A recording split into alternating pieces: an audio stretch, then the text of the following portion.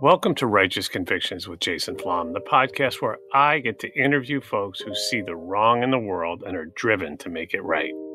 Today's guest is a British attorney who volunteered in an African hospice as a teenager, sending him on a hero's journey in service of others and the defense of justice. We see that there's cuts in funding available internationally for justice work. And so we're asking, what does it look like to raise up lawyers and paralegals from those communities, those who know what prison feels like and smells like, those who are living it and breathing it. They understand what it's like to have hope taken away, and they want to be agents of hope, to go to the places that others don't want to go, to serve the people that others don't want to serve, and to say, I'm here for you.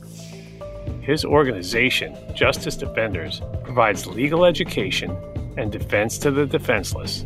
Alexander McLean, right now on Righteous Convictions.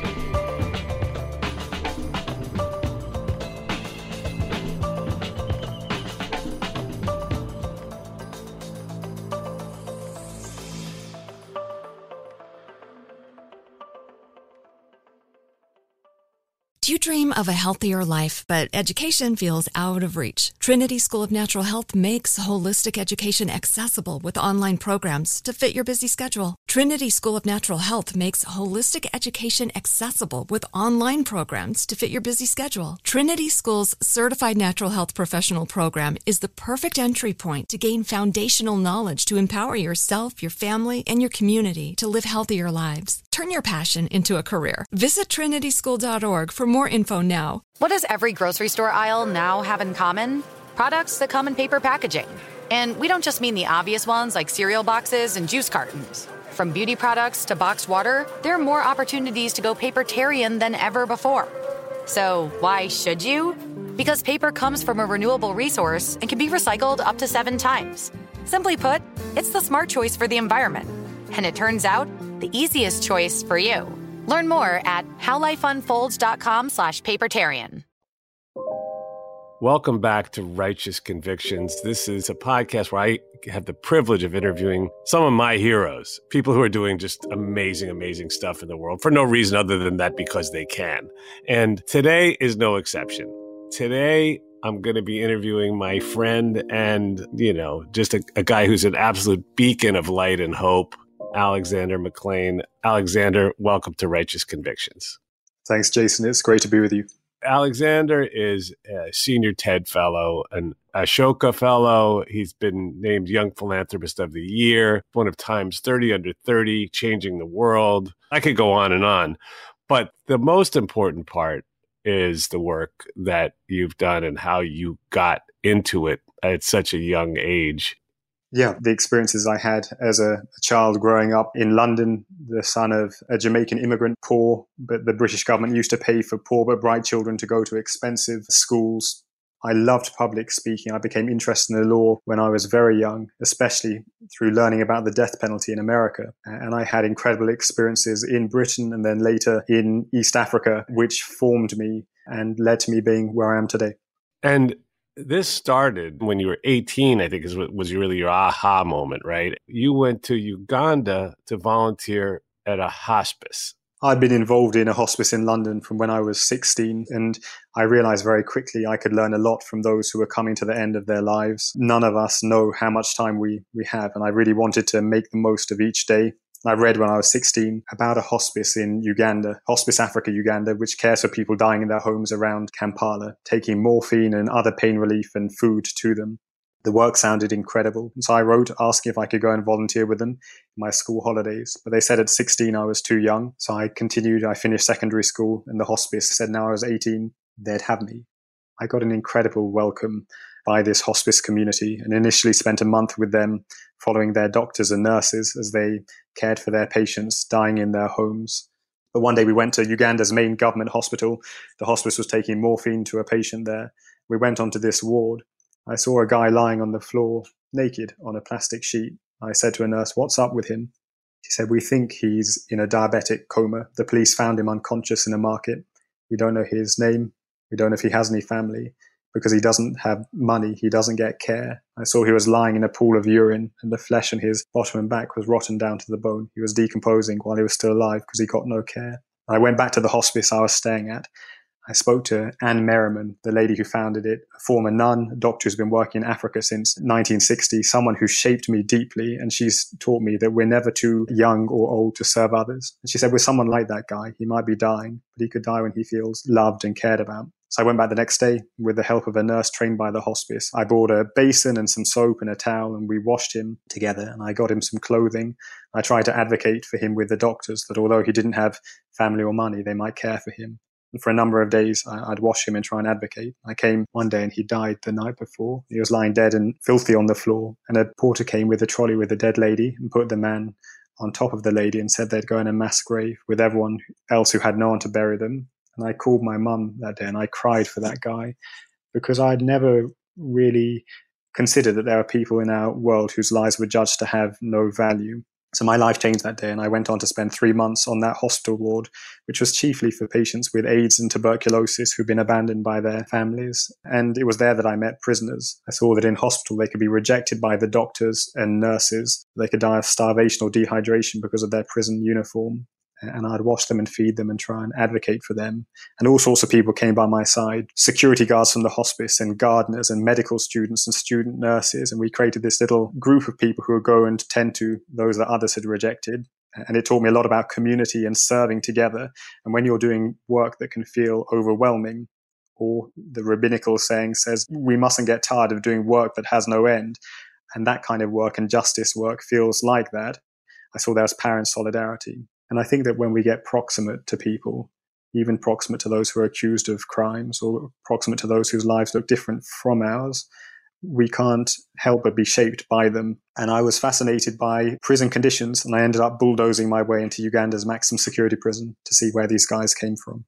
Right. And that prison, of course, is Luzira prison, which I had the distinct honor of visiting with you. Now, they wear different colored uniforms, depending on whether they've been sentenced to death or life or something else.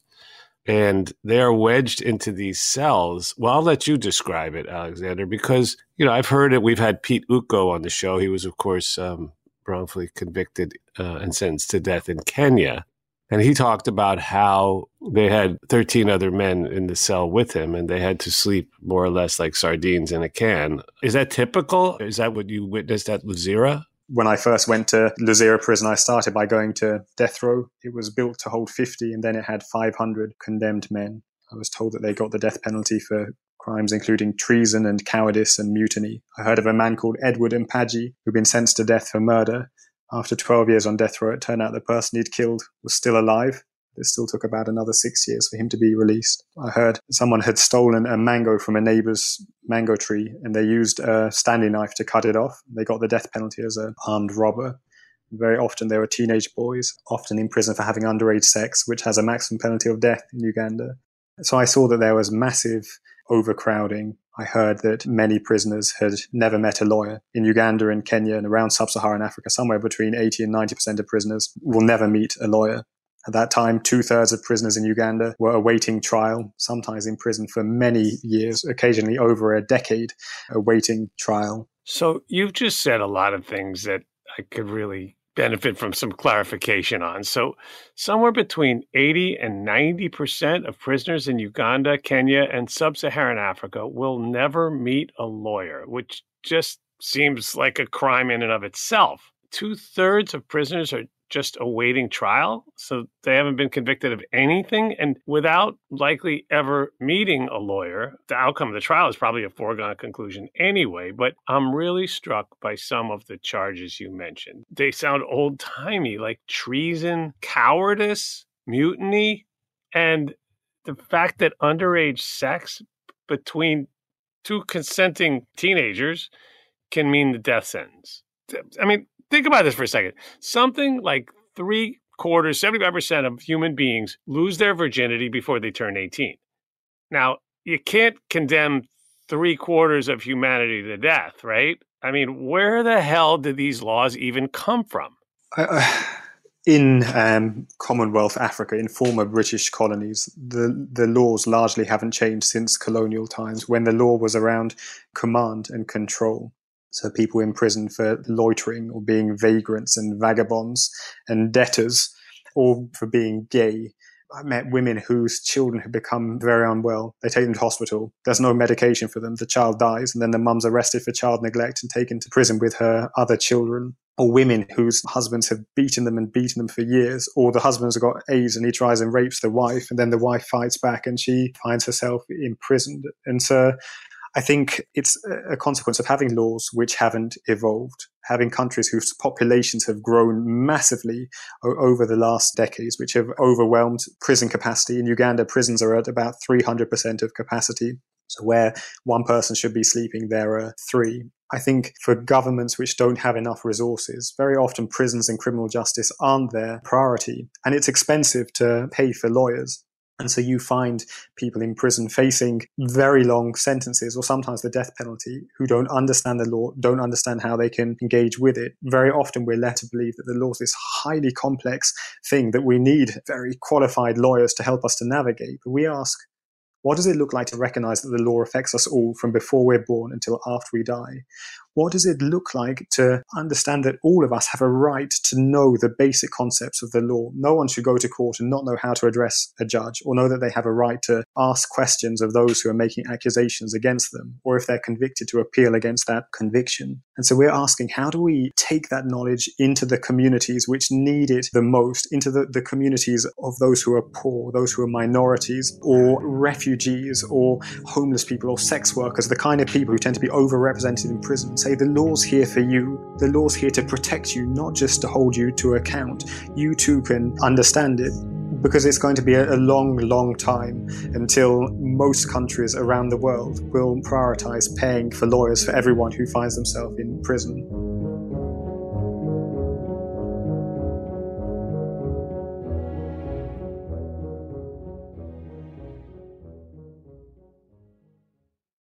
Do you dream of a healthier life, but education feels out of reach? Trinity School of Natural Health makes holistic education accessible with online programs to fit your busy schedule. Trinity School of Natural Health makes holistic education accessible with online programs to fit your busy schedule. Trinity School's Certified Natural Health Professional Program is the perfect entry point to gain foundational knowledge to empower yourself, your family, and your community to live healthier lives. Turn your passion into a career. Visit trinityschool.org for more info now. At JCPenney, fashion counts for everybody and everybody.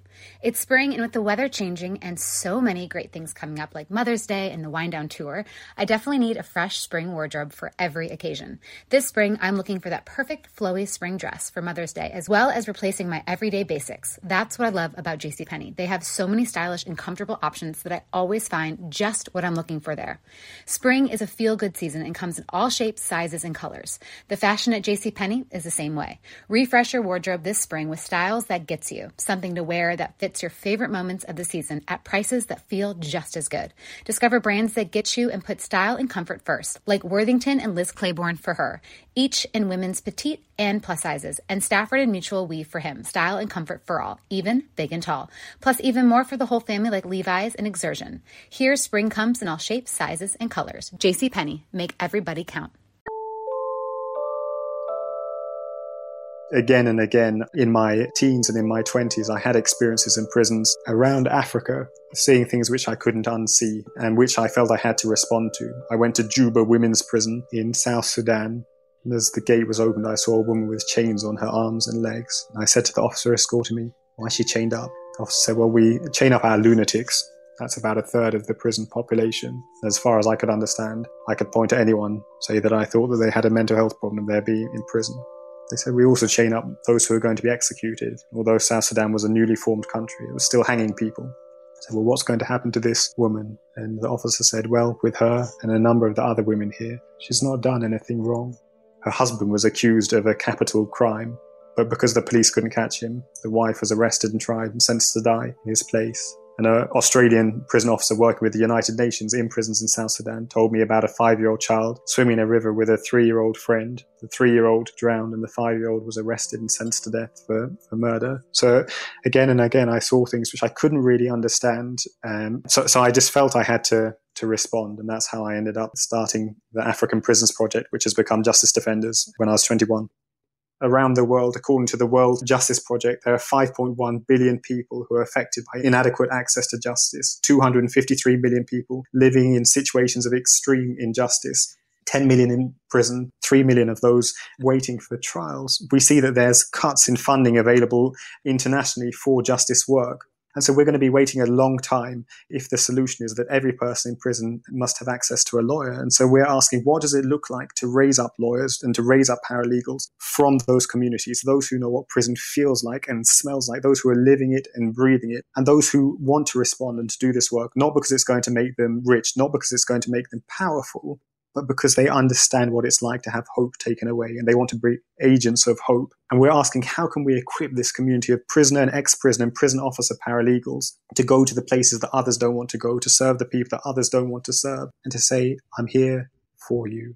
You too deserve to have your voice heard. The law can protect you as well. And so far, we've trained just under 300 prisoner and prison officer paralegals. We've got 39 prisoners and ex-prisoners and prison officers who've graduated with their University of London law degrees, having studied in prison. In the first 6 months of 2021 alone, we've served 13,708 prisoners without adequate representation, resulting in 2,045 of them having been released. And so we see that there are people who are willing to step forward, willing to do the work, willing to serve others, who will be trained on the job. And as justice defenders, we ask, how do we equip them? How do we give them access to knowledge and skills? We used to do it in person. With COVID, we've been taking this work online and offering paralegal courses online, training prisoners and prison officers with law degrees online, facilitating virtual court attendance, establishing online case management systems, because we see that there's a justice crisis around the world, and we see that there are people who are willing to step forward and to respond. I sense that you have the same feeling that I get, which is that when I visit prisons and people, moreover, in the prisons in the United States, I often come out feeling like there's more humanity, in a certain sense, inside those walls than outside. When I first started this work, I looked on prisons and those that I met as being filled with people who needed help, whose circumstances looked desperate. But actually, as I gained understanding, I saw that prisons were filled with people who had gifts and talents and skills and gifts that they were offering others. People in prison have been my teachers, and they've educated me about resilience and courage and compassion and perseverance and determination and so much more. Again and again, I came across these examples of prisoners who were serving others, leading the prison football team, or having little farming projects to grow extra food, or leading the prison church or mosque, or caring for their fellow prisoners when they were sick. And I saw that prison officers were doing the same. And so I saw that prisons were filled with people who have this incredible potential to offer their families, their communities, but also wider society. William, one of my colleagues who was on death row in Kenya for many years, said, "In prison there are brains that can move mountains." Saint Oscar Romero said there are certain things that can only be seen with eyes that have cried. And we saw that someone who knows what it is to have their fingernails pulled out in the police station, or to be years in prison without a trial, or to get sentenced to death but never to get a copy of their judgment, has this desire for justice that comes from their first-hand experience. And so our work started shifting about 10 years ago towards equipping prisoners and prison officers with legal knowledge, training them as paralegals through a 3-week paralegal course in criminal law, but also giving them access to formal law degrees, studying with the University of London by correspondence, as Mandela did from his prison cell in South Africa. And that's now our focus as justice defenders. We've wound up our other health and basic literacy work just to focus on equipping those with lived experience of conflict with the law, with legal knowledge to serve their communities, so the defenseless become the defenders.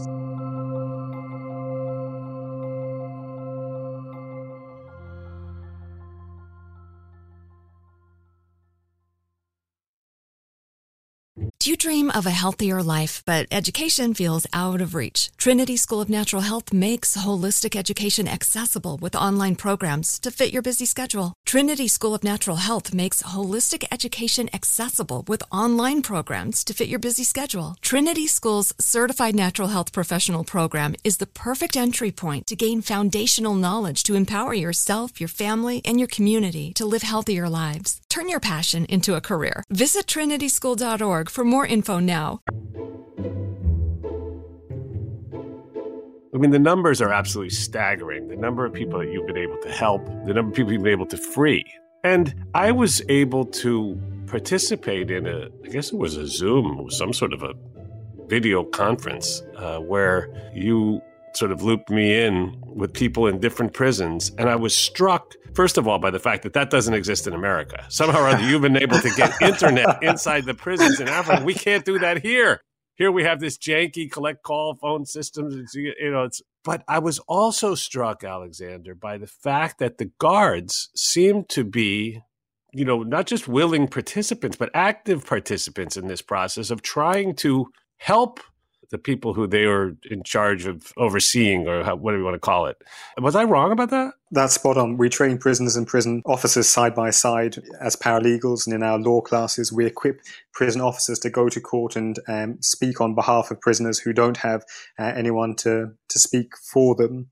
The head of Uganda Prison Service said to me a few years ago, "We've got the gallows, we've got the executioners, but we can't be sure if we're hanging anyone that they're actually guilty of any crime, because we know that our criminal justice system is broken."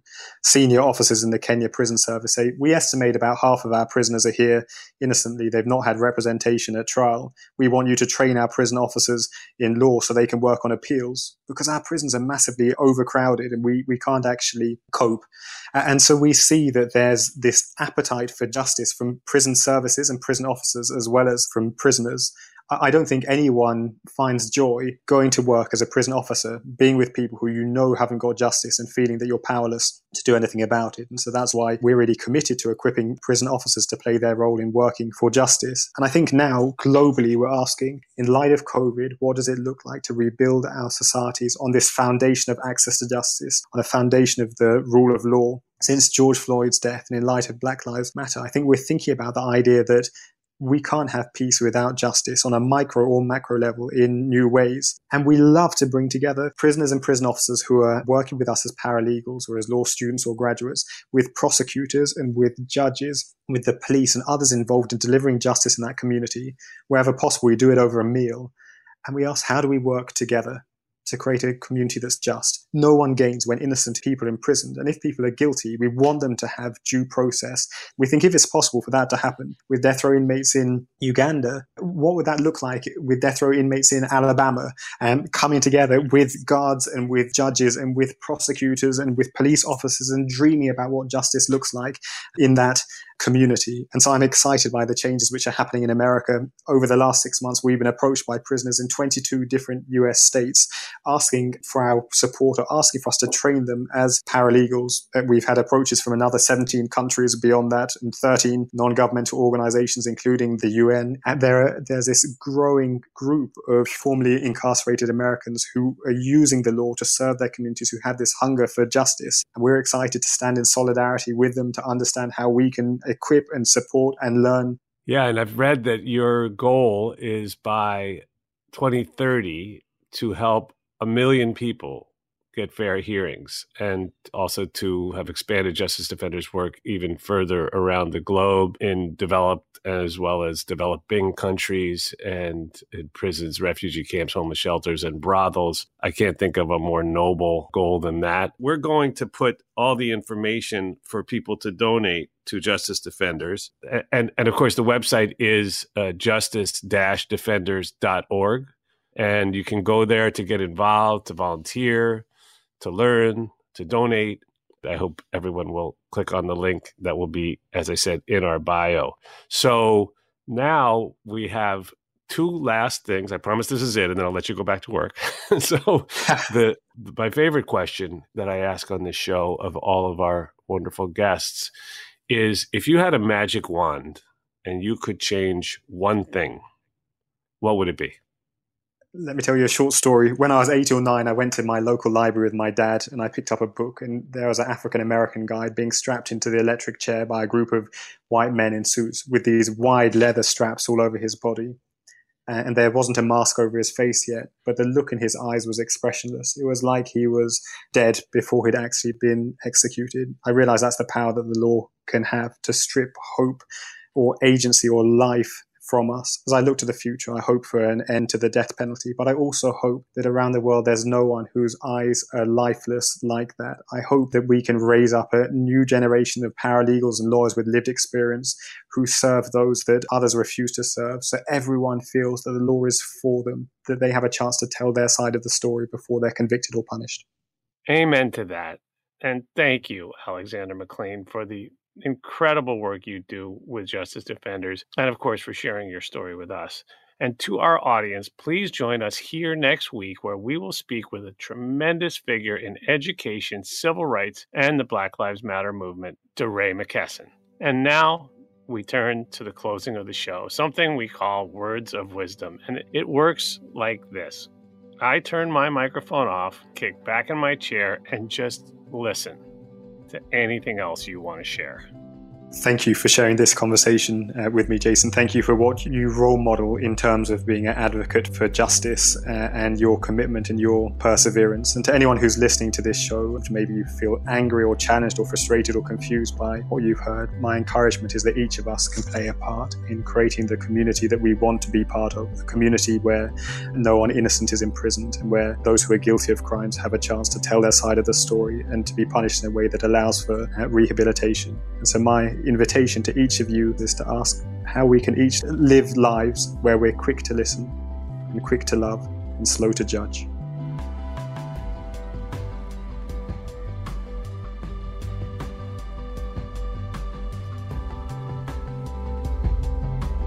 Thank you for listening to Righteous Convictions with Jason Flom. I'd like to thank our production team, Connor Hall, Jeff Clyburn, and Kevin Wardis. The music in this production was supplied by 3-time Oscar-nominated composer Jay Ralph. Follow us on Instagram at Wrongful Conviction, on Twitter at Wrong Conviction, and on Facebook at Wrongful Conviction Podcast.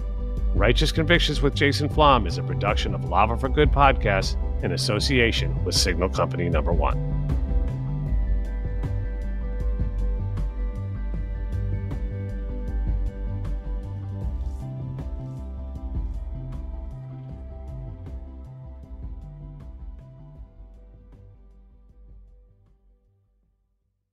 Do you dream of a healthier life, but education feels out of reach? Trinity School of Natural Health makes holistic education accessible with online programs to fit your busy schedule. Trinity School of Natural Health makes holistic education accessible with online programs to fit your busy schedule. Trinity School's Certified Natural Health Professional Program is the perfect entry point to gain foundational knowledge to empower yourself, your family, and your community to live healthier lives. Turn your passion into a career. Visit trinityschool.org for more info now. This message comes from Viking, committed to exploring the world in comfort.